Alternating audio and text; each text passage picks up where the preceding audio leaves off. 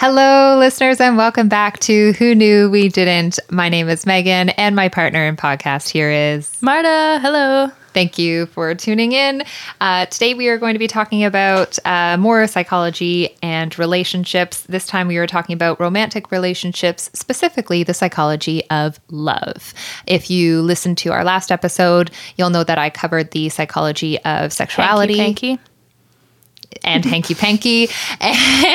And this time Marta's going to take the reins and she's going to walk us through the psychology of love. So not just the hanky-panky, but I can't think of a rhyme that fits it very well, but the love part of romantic relationships. The lovey-panky. Yeah, exactly. All right. So Marta, are you ready to dive in? I'm ready. All right. I'm really happy that you said dive in because that's what I had written in my intro too. I say, now let's dive in. Oh, so great minds. Natural born swimmers.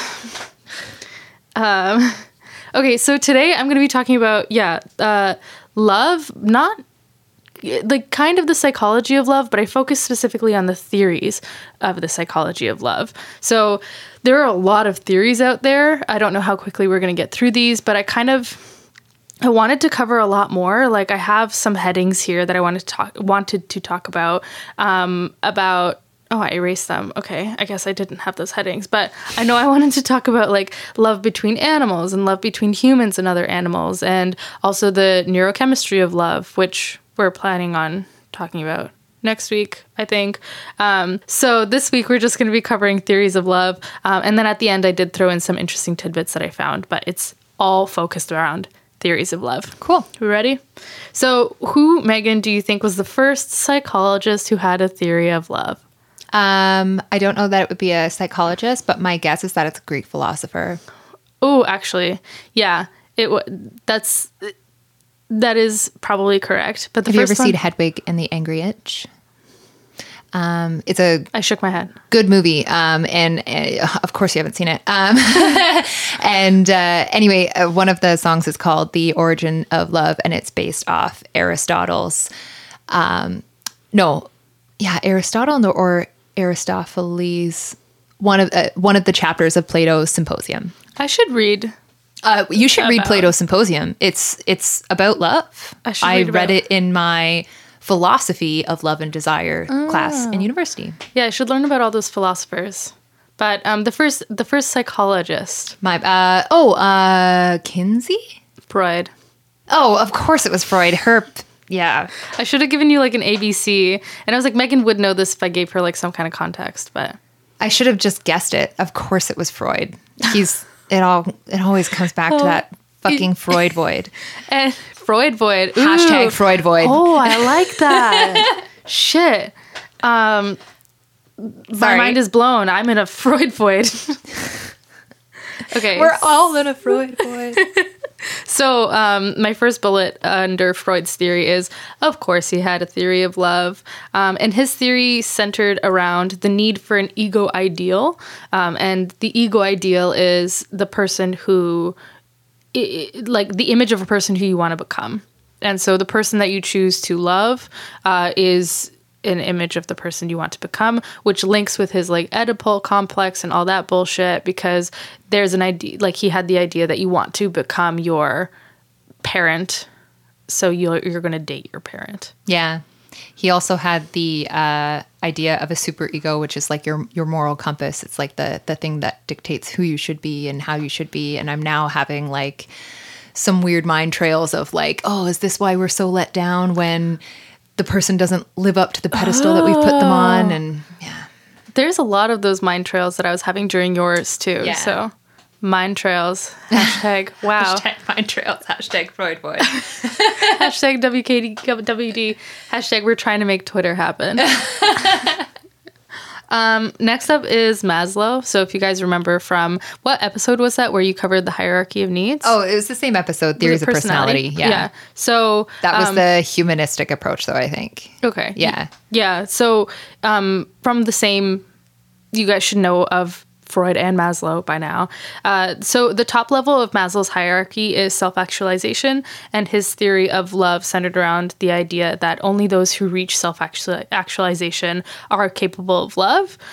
And this like it doesn't, if both Freud's and Maslow's ideas don't compete with the current most agreed upon theory. So like I agree with them. I just don't think that this is like the governing factor, because people who are all sorts of fucked up still love. Like, because then people who don't have, like, that's basically saying that like homeless people can't love because they don't have shelter. Well, that's assuming that a homeless person hasn't reached self-actualization. Yeah, but isn't one of the basic needs shelter? So if you don't have shelter, you can't reach a higher need. Yeah, but like, your choice, man. Anyway, I don't know. Cut that. Next one is Reik, R-E-I-K, who I only pulled a quote from that says that being in love is attainable to those who can love for the sake of loving people, not just fixing one's own problem. And that kind of fed out of Maslow's theory that you can only love once you've reached self-actualization, kind of a similar thing. If you're loving to solve a problem in your own life, then you're not truly loving. The next two theories that I have are much more robust and more research went into them, and they're actually much more modern theories. So the first one is the theory of liking versus loving by Zick Rubin. And this theory equates romantic love with attachment, caring, and intimacy. Remember those three because they'll come up in the main theory that we're going to discuss. Attachment, caring, intimacy. Yeah. Yeah. Well, I mean, like, you didn't have to repeat it back to me, but thank you. Very studious of you. And these are according to him, these are the key differences between liking and loving.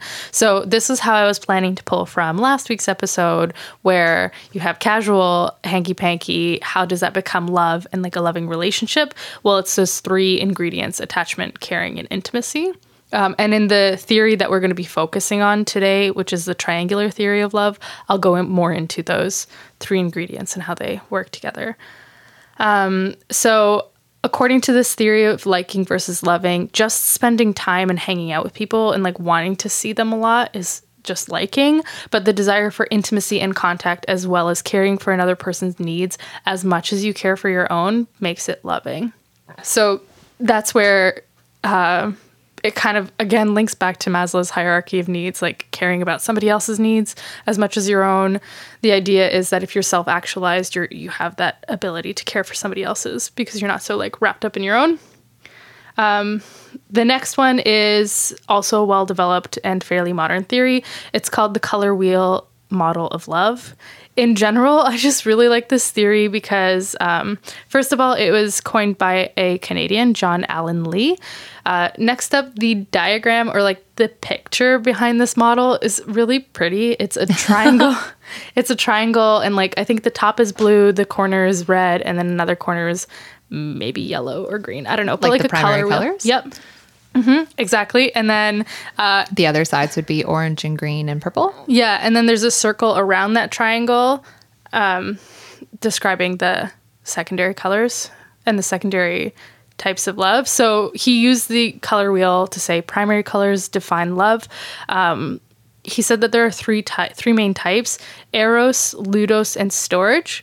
And so each type has a point on the triangle. What was the last one? Storage. Storage, like, No I'm A. going to go store this in the basement? There's no A. Storge. Okay. Yeah, no, but I definitely, as I was reading it and I tried to say it to myself, I say storage and storage the same unless I'm trying to say them differently.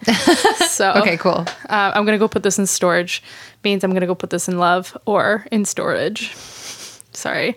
Anyway, so eros is erotic and passionate love, according to this theory. Ludus is game, seeking fun and activities and indulgent kind of love. So like a friendly, energetic, vibrant love. And then storage grows slowly out of friendship based on interests and commitment, which is funny because using storage as the word to play off of this, like it grows slowly out of friendship. It's something that you like have with you. You Storage. collect it Yeah. and put it in a big Tupperware bin. Commitment. You commit to storing it.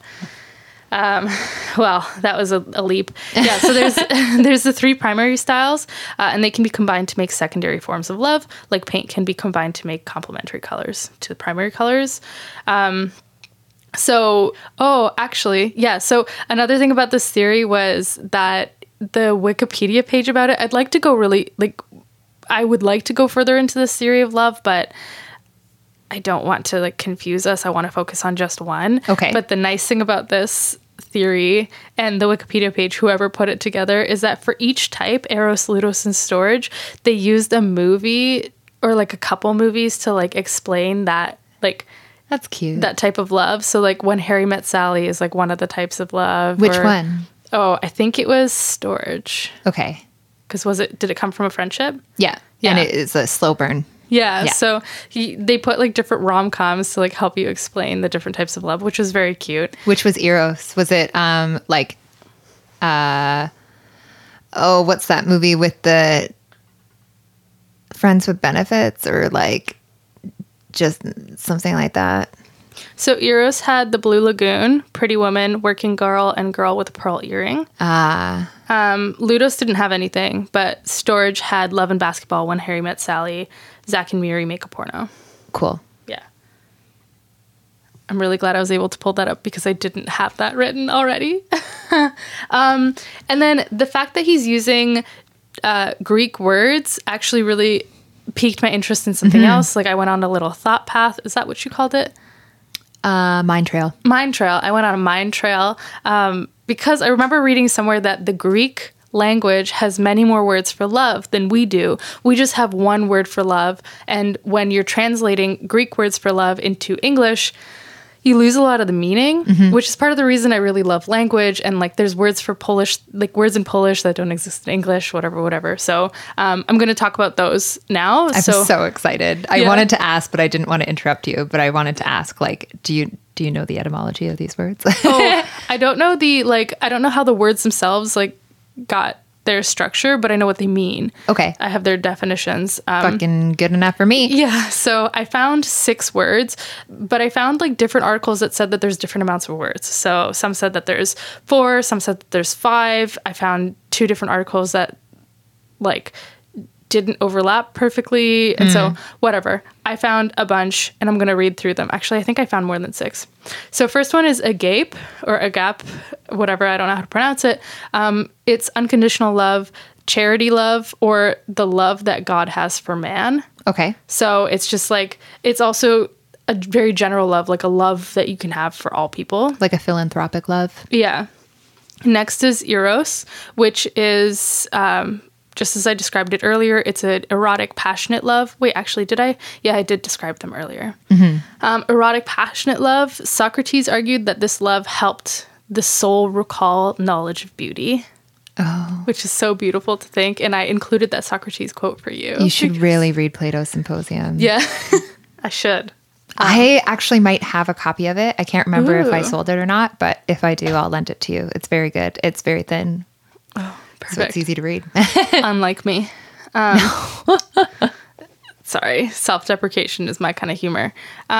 Next is philia, and then I have philautia. So I don't know if these were the same, but the definitions that the 2 different articles gave me were different. So I don't know if it's the same word, just like one of them is a short way of saying it. But or is it like a male and a female form of the same word? Yeah, maybe. I don't know. But they gave different definitions for them. So philia is affectionate friendship between equals.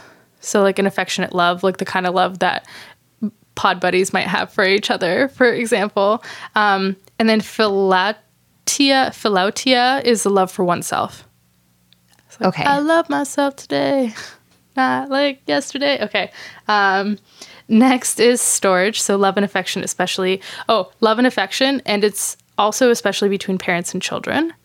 Mm-hmm. So like the kind of love that a parent has for their child could be described as storge. And again, built over a long extended period of time. Like it's a stable, committed, constant love.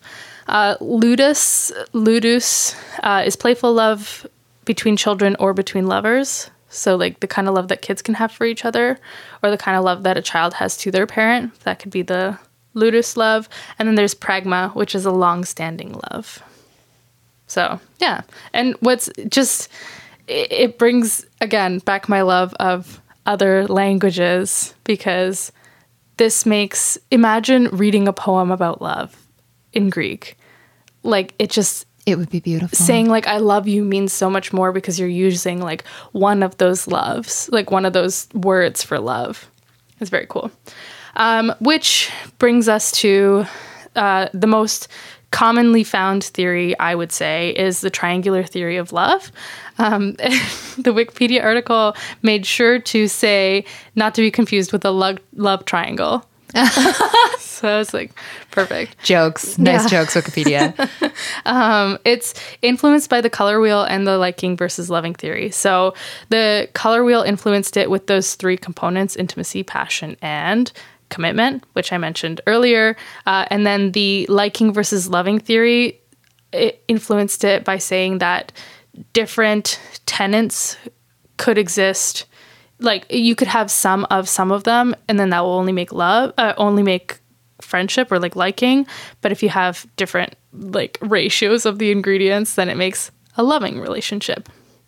So this was developed by Robert Sternberg, who is a psychologist at Yale. But something funny I found about him was that he seems to love the number 3. So he has the triarchic theory of intelligence, triangular theory of love, the 3-process view. He also has a set of triplets.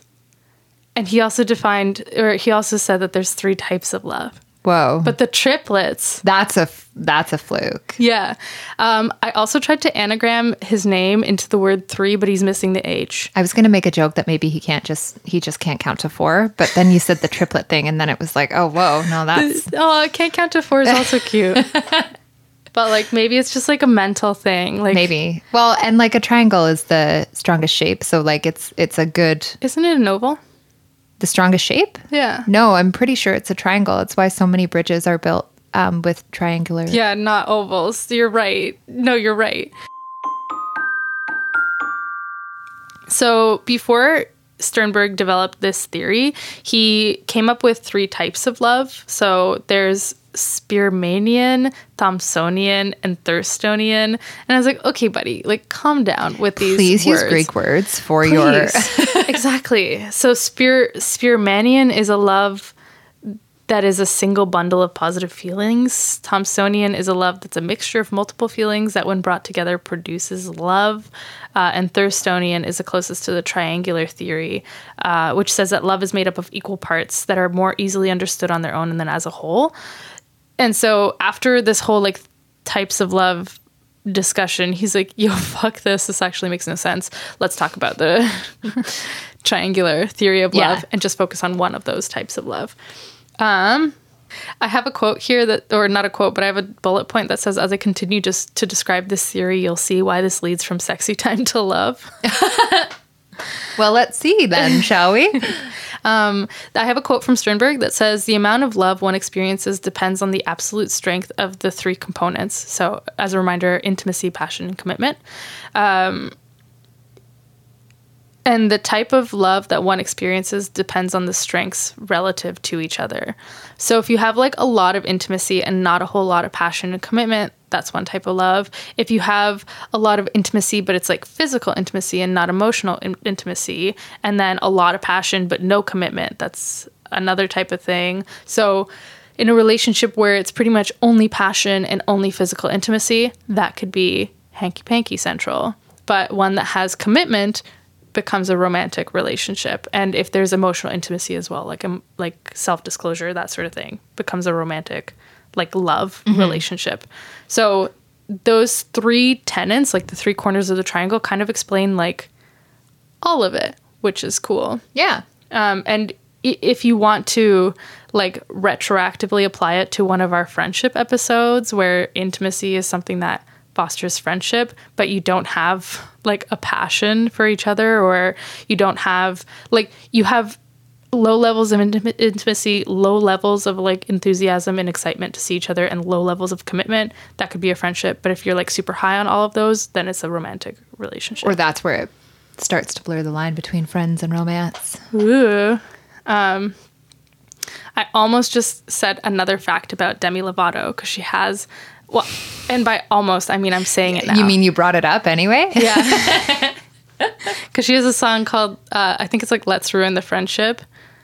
It's like about crossing the line. Anyway. I need to fucking stop quoting that woman. Didn't know I was so into her until this podcast. Until this podcast. I literally never bring her up in my daily life. This is at least the second time, maybe the third time that you like brought it up on the podcast. No, let's say third in our model of threes. So more on the 3 tenets. So intimacy is the feeling of closeness and attachment. It's described as something personal or private in nature. Intimacy, if it's mutual, so if both people are feeling intimacy from the other person, it helps people feel at ease. And this means both emotionally and physically intimate. So self-disclosure is a type of intimacy, but also sex is a type of intimacy, which, as you discussed in our previous episode, leads to fulfilling of internal requirements, like emotional requirements. Next up is passion, which is associated with either physical arousal or emotional stimulation. So you can feel passion for someone even if you don't get a boner around them. It's a strong feeling of enthusiasm or excitement, but passion also can be any strong feeling. So passion could be anger, it could be romantic passion, it could be enthusiasm, it could be any strong feeling. So sometimes passion leads down a negative path. Yeah. So like anger. That's just something that I wanted to point out. And then finally, we have commitment, which arguably is what changes something from a hookup to relationship. Because you could still have like passion and intimacy, but if somebody's not committed to being with you, then it's not a relationship. So there's conscious decision to stick with one another. The decision to stay is mainly determined by the level of satisfaction that a partner derives from the relationship, which is interesting. And they found that like in research that decisions to stay are more common the more satisfied somebody is, which makes sense. That's when people leave, when they're not satisfied. A commitment is a promise to do something or to stay loyal to something or someone. And it's an attitude of working hard to do or support something. And then I found something really interesting. So they listed the different types of relationships. So non-love, liking / friendship, infatuated love, empty love, romantic love, compassionate love, fatuous love, and consummate love. And then they indicated everything that needs to exist for, like, of the 3 tenets, everything that needs to exist for these different types of love. So non-love, you don't need any of the 3 things. For liking and friendship, you need intimacy. For infatuated love, you need only passion. For empty love, you need only commitment. For romantic love, you need intimacy and passion. For compassionate love, you need intimacy and commitment. For fatuous love, you need passion and commitment. And for consummate love, you need all 3. So the best is obviously Let's consummate. Love. Yeah. You're right, but I was trying to make a joke, and that's fine. I went like the total opposite direction. You know what? My brain is failing me, so. Also, I'm aware that I'm speaking in a very monotone voice, so if you guys want to listen to this episode to fall asleep, thinking about love. Sweet dreams. Sweet dreams. Next, I also have a diagram of the triangle theory of love.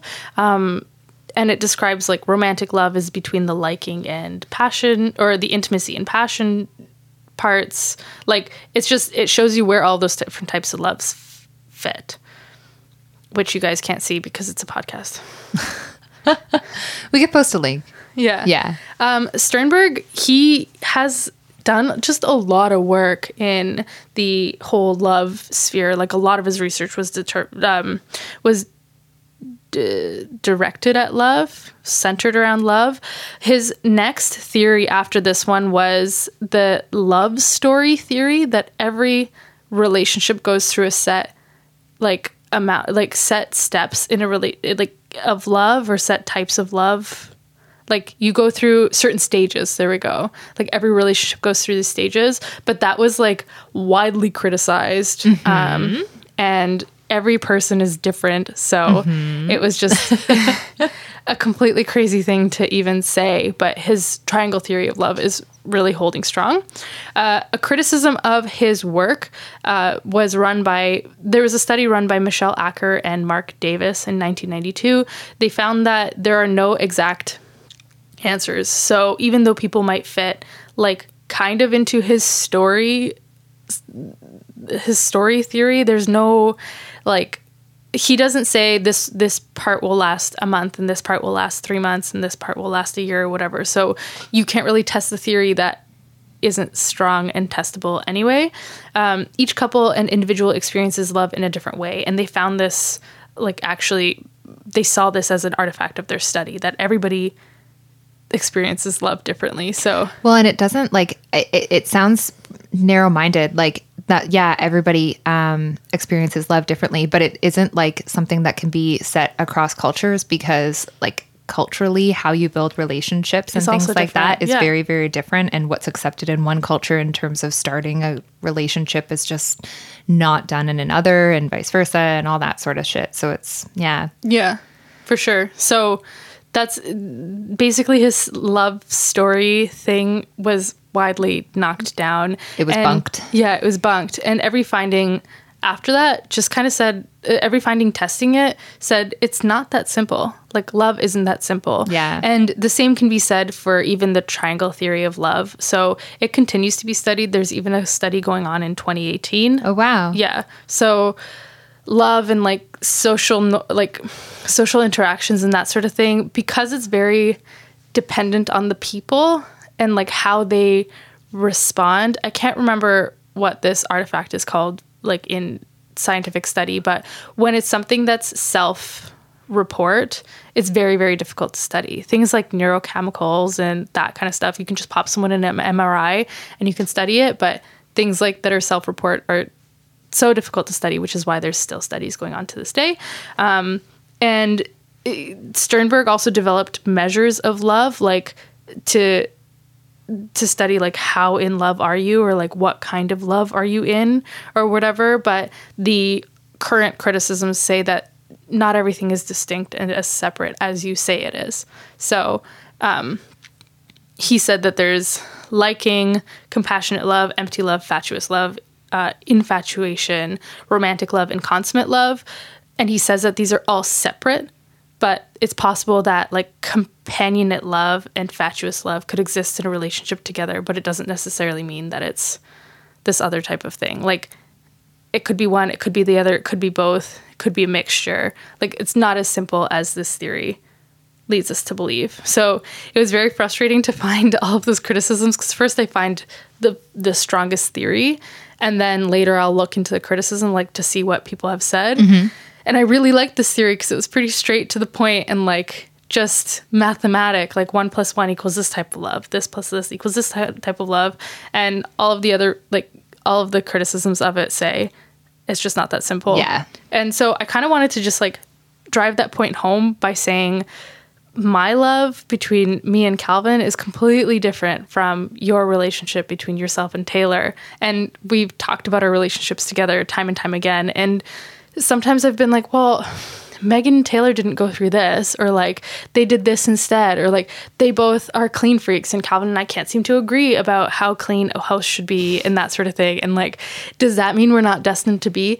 Abso-fucking-lutely not. No. Right? So just for my relationship listeners, has nothing to do with yours. Yours has nothing to do with mine. Yeah, And so- it has nothing to do with Jim down the road. Yeah. Yeah. So I just wanted to drive that point home, that people who like are comparing their relationships to other relationships, just cut that Just shit stop. out. Yeah. Yeah. Like, everybody's different. Everybody's their own mixture of crazy. So that's what these studies are saying. But it would be really nice if everybody fit very neatly into Sternberg. Because there are criticisms of it, doesn't mean that it's not supported. It is still supported and found. There's a lot of evidence found for it. But some of the criticisms are that it's not as rigid as we'd like it to be. Mm-hmm. There's other research, or there's other theories saying that there are 2 types of love. There's passionate love and compassionate love. And that they come in different stages of the relationship. So passionate love is your first stage, which is strong feelings of love and desire for a specific person, full of excitement and newness, important in the beginning of a relationship, and this lasts about a year. And that's been repeatedly studied and seen in romantic relationships, that passionate love lasts about a year. And how it's scientifically studied is that there's actually a chemical component linked to it, and it's increased neurotransmitters, specifically phenylethylamine. Can't believe I said that right the first time. Whoa. Yeah, so you have increased neurotransmitters in your floating around in your brain when you're in passionate love. Compassionate love follows passionate love. It's also known as affectionate love, and it's defined by a feeling of mutual understanding and care. It's important for the survival of a relationship. It's what happens after the first year of crazy passion. Yeah. That fits really well with what I was speaking about in the last episode, Sexual where like omnivores? these things are really that like the things that we want out of our romantic relationships are in conflict with each other, that we want the compassionate love, but it's in conflict with The passionate. need for passionate. Yeah. Yeah. I agree. And that's also like that drop off, the changeover from passionate to compassionate love is like, it kind of marks a drop off of like that desire and excitement and newness. Like when you switch over into compassionate love, it's a very stable, nurturing, fantastic love, but you are missing that passion. Yeah, there's no more like novelty or excitement or newness or otherness to it, or not but like decreased. Yeah. So another thing I found was that's everything that I had to cover for like theories of love. Okay. Now I'm going to cover some like fun factoids or like just random things I found. So back in 1653, these French people, I didn't write down their names because I tend to not do that. They created a game or like a fantastical map, fantasy map. I don't know why I said fantastical. I was looking for fantasy map, called the Carte de Tendre, which is the map of love. So this map had various like imagined things on it. So there's the river of inclination, mutual affection. The road of mutual affection is the shortest way to love, like the town of love. There's a lake called indifference. So you have to bypass the lake of indifference to get to the town of love. Passion is indicated as like rocky uncharted lands on the corner of the map, and so it's just very cool. I don't know what the point of it was. It was made by like multiple people, all contributed to this map, but it's just a fun little artifact that love has always been something that people have been studying And fascinated by. Yeah, and French people in 1653 drew a map called Carte de Tendre. That would be such a cool poster. Yeah, it would be. Well, it's the picture of it's on the wiki if you guys want to go Make a poster. poster. I don't know about the rights to that or anything. Oh, I'm sure they've expired by now. Oh, yeah, probably, actually. I didn't even realize. Next up, on the topic of love maps, there's an idea that everybody has an ideal blueprint for an internal blueprint for their ideal erotic situations. Yeah, so the idea says that everybody has like a template in their mind that depicts their idealized lover or idealized program of activity. And so when somebody can like pick up on those cues and like read your ideal program of activity, that's like a perfect fit. So there's an idea that everybody has a perfect, like a blueprint in their minds. I don't know how much science has supported it, but it was just an interesting thing to tie back to last week's episode. There is a lot of, now we're going to talk about just very quickly self-help books and love. So there's just so much bullshit out there. Fucking shelves and shelves and shelves of it at Indigo. Yeah, like how to make your marriage work, how to like come back from, how to have better sex, how to have like, it's the center of so many magazines and so many quizzes in magazines. Yes, so many quizzes. Yeah, and there's a couple out there that are good, but there's one that if you're going to pick up any, that this is probably a good one to pick up because it is based on scientific research. Is it written by Esther Perel? Because you should read her book. Esther Perel is a great one. There's also, who's the guy that I recommended last time? Eli Finkel. Yes. So yeah, so there's the book by Esther Perel. Well, Esther Perel has 2 books now. I think so. Eli Finkel also, I think, has 2 books, and they're also backed by science. But there's one that I came across that was pretty widely accepted, and I think it was one of the first of its kind to be backed by research, even though there has been criticisms of his research, which I'm going to go into because my favorite thing to do is to criticize research. But this one is called The 7 Principles of Making a Marriage Work by John Gottman. This is practical advice for marriage and love, and it still holds pretty true. So even though it's had a lot of like a lot of its theories challenged, or a lot of its like advice challenged, that it still holds pretty true. And so that's why I like it. So the steps are, or the principles are nurturing fondness and admiration. So you need to have fondness and admiration, and you need to work on it and nurture it in a relationship. You need to develop your love map, which is interesting because it pulls back to the love map. And it's basically, you have to figure out what you want so that you can convey it to your partner. Accepting influence, which means sharing power. So you have to accept your partner's ability to influence you, or like you have to allow your partner to influence you, and your partner has to allow you to influence them. You have to turn towards each other. So when things get tough, don't go your separate ways, like turn into your relationship to work on it. Also solve the solvable, which is probably my favorite thing. I've heard it recently. I can't even remember who said it, but she was like, one of the best things for my relationship has been to solve the solvable. So every couple has like small fights about how, for example, they like the house cleaned. Like, I like a much cleaner house than Calvin gives a shit about. And so he's really good at this, solving the solvable, because he's like, okay, then let's get a cleaning lady. And I'm like, that's not the point, yada, yada, yada. He's like, I make enough money and you want a clean house. Let's get a cleaning lady. He's like, then the responsibility is not falling on me. You're not doing it and getting resentful. Like, let's just get a cleaning lady. And that's an example of solving the solvable. Yeah. So like, give up that bullshit about like the principle. If you can solve, like if the problem is cleanliness and you can solve it by getting a cleaning lady that you can afford, of course. Yeah. Then solve it, because you have so many other things that you'll fight about. Like money is a big thing that's not instantly solvable. So why fight about things that aren't solvable? Like, or things that are solvable. Yeah. Yeah, so solve the solvable. And I just wanted to give a shout out to my boyfriend who solves the solvable. And it like, sometimes it bothers me. Like, sometimes it bothers me because I'm a very like, it's the principle of the thing. Like, I want you to want to do this. Whereas Calvin is more like he's like, I don't want to do this. Solution oriented to Exactly. the situation that you've brought to him. Yeah. Yeah. And so sometimes it feels a little bit like dismissive, but in the case of the cleaning lady, like once I finally gave up and I was like, okay, fine, let's get a cleaning lady when we lived together, it was our best decision.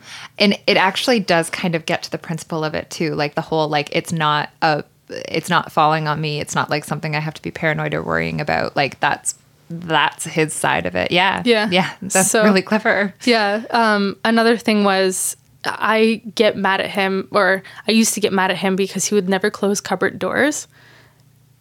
And I was like, just close them. Close the door. He's like, well, let's get rid of them. Oh man, was this his thing about wanting all the dishwashers? Then it evolved into like a whole dishwasher thing. And this is still an ongoing debate because I'm like, until you spend as much time in the kitchen as I do, you have no say. But Calvin wants 2 dishwashers, and some people think any man that he's proposed it to, not any, but like many men that he's proposed it to have been like, that's brilliant. And me, I'm like, that's not brilliant and it won't work logistically. And let me show you how. But we've gotten to the point that if we buy a house where there's space for 2 dishwashers, I'm allowing him to install 2 dishwashers so that he can see that I am right. So I've gotten to that point. Anyway, I like that that's how it ends. Yeah. I was like, do it. Like, whatever. Let's see it. I dare you. Yeah. And then hell, if he makes up like some excellent invention that actually makes it work really well, then, write a book about it, or like, yeah. Yeah. So sell that shit, patent it. Calvin really like pushes my limits with that kind of like with risk taking. And so the cleaning lady thing was also like a risk taking. Like I had to give up my own morals. Anyway, solve the solvable. I'm going way off track here. Not really. Risk taking is an important thing in terms of the longevity of the relationship. It could foster that like newness feeling, that like keep that passion. Yeah. Yeah. I have to, like, Calvin really likes to invent and, like, have business ideas and, like to go down, like, rabbit holes and whatever. And I need to, like, every so often I need to remind myself to trust in him and his ability to stay afloat and to, like, develop an idea and take it through. Because if he wants to put himself under that challenge, I should let him and just be there to support him. Like, his money is his money. It's not my money. So if he wants to risk it, go ahead. First of all, we're not married and our finances are not tied together. So also I'm in way more debt than he is. So whatever. Anyway, next up is overcoming gridlock. So when you are fighting, you need the willingness and the perseverance in order to overcome gridlock. Also, don't start fights when you're in traffic. Also true. No, totally. Actually, I know, also true. it's totally true. Have you seen that new commercial for Toyota or Honda or some shit? Mm-mm. It's like a couple is having a fight and the car saves them because they almost rear end like a transport truck because they were fighting. God. And the car has this sensor that won't let them go forward and it stops them. And they have this moment where they're like, this isn't what life is about. And they buy a car. I don't know. Sweet. Overcoming gridlock also means not digging your heels in during an argument, and like being flexible and looking for ways to get out. Sorry, I just cut off our heavy conversation. Good. It was for the best. And then the final step is create shared meaning. So create activities or do things together that will give you like a shared meaning. So for example, Bill and Melinda fucking Gates, who are the best people ever, have a whole foundation and they just do a whole bunch of good, and their shared passion, their shared meaning is philanthropy, and that's their like shared common goal. While Bill was the CEO of Microsoft, Melinda was at home not doing a whole lot. Wow, Marta, you asshole. That was surprising me for a second. That's so unlike you. Not doing a whole lot in the corporate world. There we go. She was raising the children, right? And like keeping their family together and running the household, which is a corporation of its own. And then once he left Microsoft, they decided to start this foundation together, and it was very important to both of them that they were both equal partners. And they I actually read an article about them yesterday, which is why it's so fresh on my mind. But they talk about how Bill made a really conscious effort to give Melinda equal power, because a lot of the times when they'd be talking to stakeholders or like people of high importance, they would turn to Bill with the important things, or they'd like face him and speak to him when it came to like decision making. And he'd be like, well, let's see what Melinda has to say about this or whatever. And so it was just like create something shared, create something equal that is both of your things. So if it's something that's more one person's realm than the other, make sure that you try to mitigate that. Does it have to be something like outside of the family? Because I'm just thinking like a lot of couples would probably look at their children as being that, or like their homestead or their dogs or cats. This so the book talks about how kids are an example of creating shared meaning. Okay. Yeah. Finally, I'm wrapping up slowly. Love and other branches of psychology. So as I mentioned, I really want to talk about other areas of psychology and love, such as neuroanatomy of intimacy. So there's a whole branch of psychology, like a whole section of study that talks about intimacy and what it looks like in the brain and how your brain reacts to different types of intimacy. And there's a biological basis of love. So for example, oxytocin in human experiences and behavior and how that fosters love in different situations. Like last week we mentioned pregnancy. Mm-hmm. Finally, there's fun facts about love, or research-backed fun facts about love. So love is different than passion and lust. Brain scans in real time show that we manifest lust in motivation areas of the brain, whereas love lights up regions connected to caring and empathy. So it's actually different parts of your brain that are taking part. Building lasting relationships takes work, and I spelled work with an E because I'm like that. Sorry. I don't know. Gotta work. There's a meta-analysis about this, which I wrote here. That it's the best kind of study. And there are certain behaviors that are associated with lasting relationships, and these behaviors take work to foster. And these behaviors are: partners think positively of each other when they are not together, and they speak positively of each other. They support each other's personal growth and development consciously, so they actually make an effort to support each other's growth. And they undertake shared experiences, which is something that we learned about in the previous one. Research continues to support this point. And these shared experiences are to learn about themselves and to expand themselves and each other as a couple. Next fact is that we can actually increase our capacity to love. So whatever you're at now, you're not stuck there. And this has to do a lot with mindfulness and self-compassion research. Mindfulness research has been blowing up lately with like apps like Headspace and there's other meditating apps, but it's all about like mindfulness and like experiencing your emotions as they happen. Practicing mindfulness and self-compassion makes us more positive and empathetic people in a matter of months. So if you are a frequent meditator, you actually become a better lover, like a better person. You become better at loving. An extreme example of this is monks who meditate frequently for long periods of time. They actually have a different rhythm of brain alpha waves than the average non-meditating person. Wow. And there's argument that says that this makes them more compassionate as people. And increased activity in the brain centers connected with empathy and positive emotions are those pockets of increased activity are associated with meditation. So it's seen in people who meditate. Similarly, if we focus on love, we can enhance it.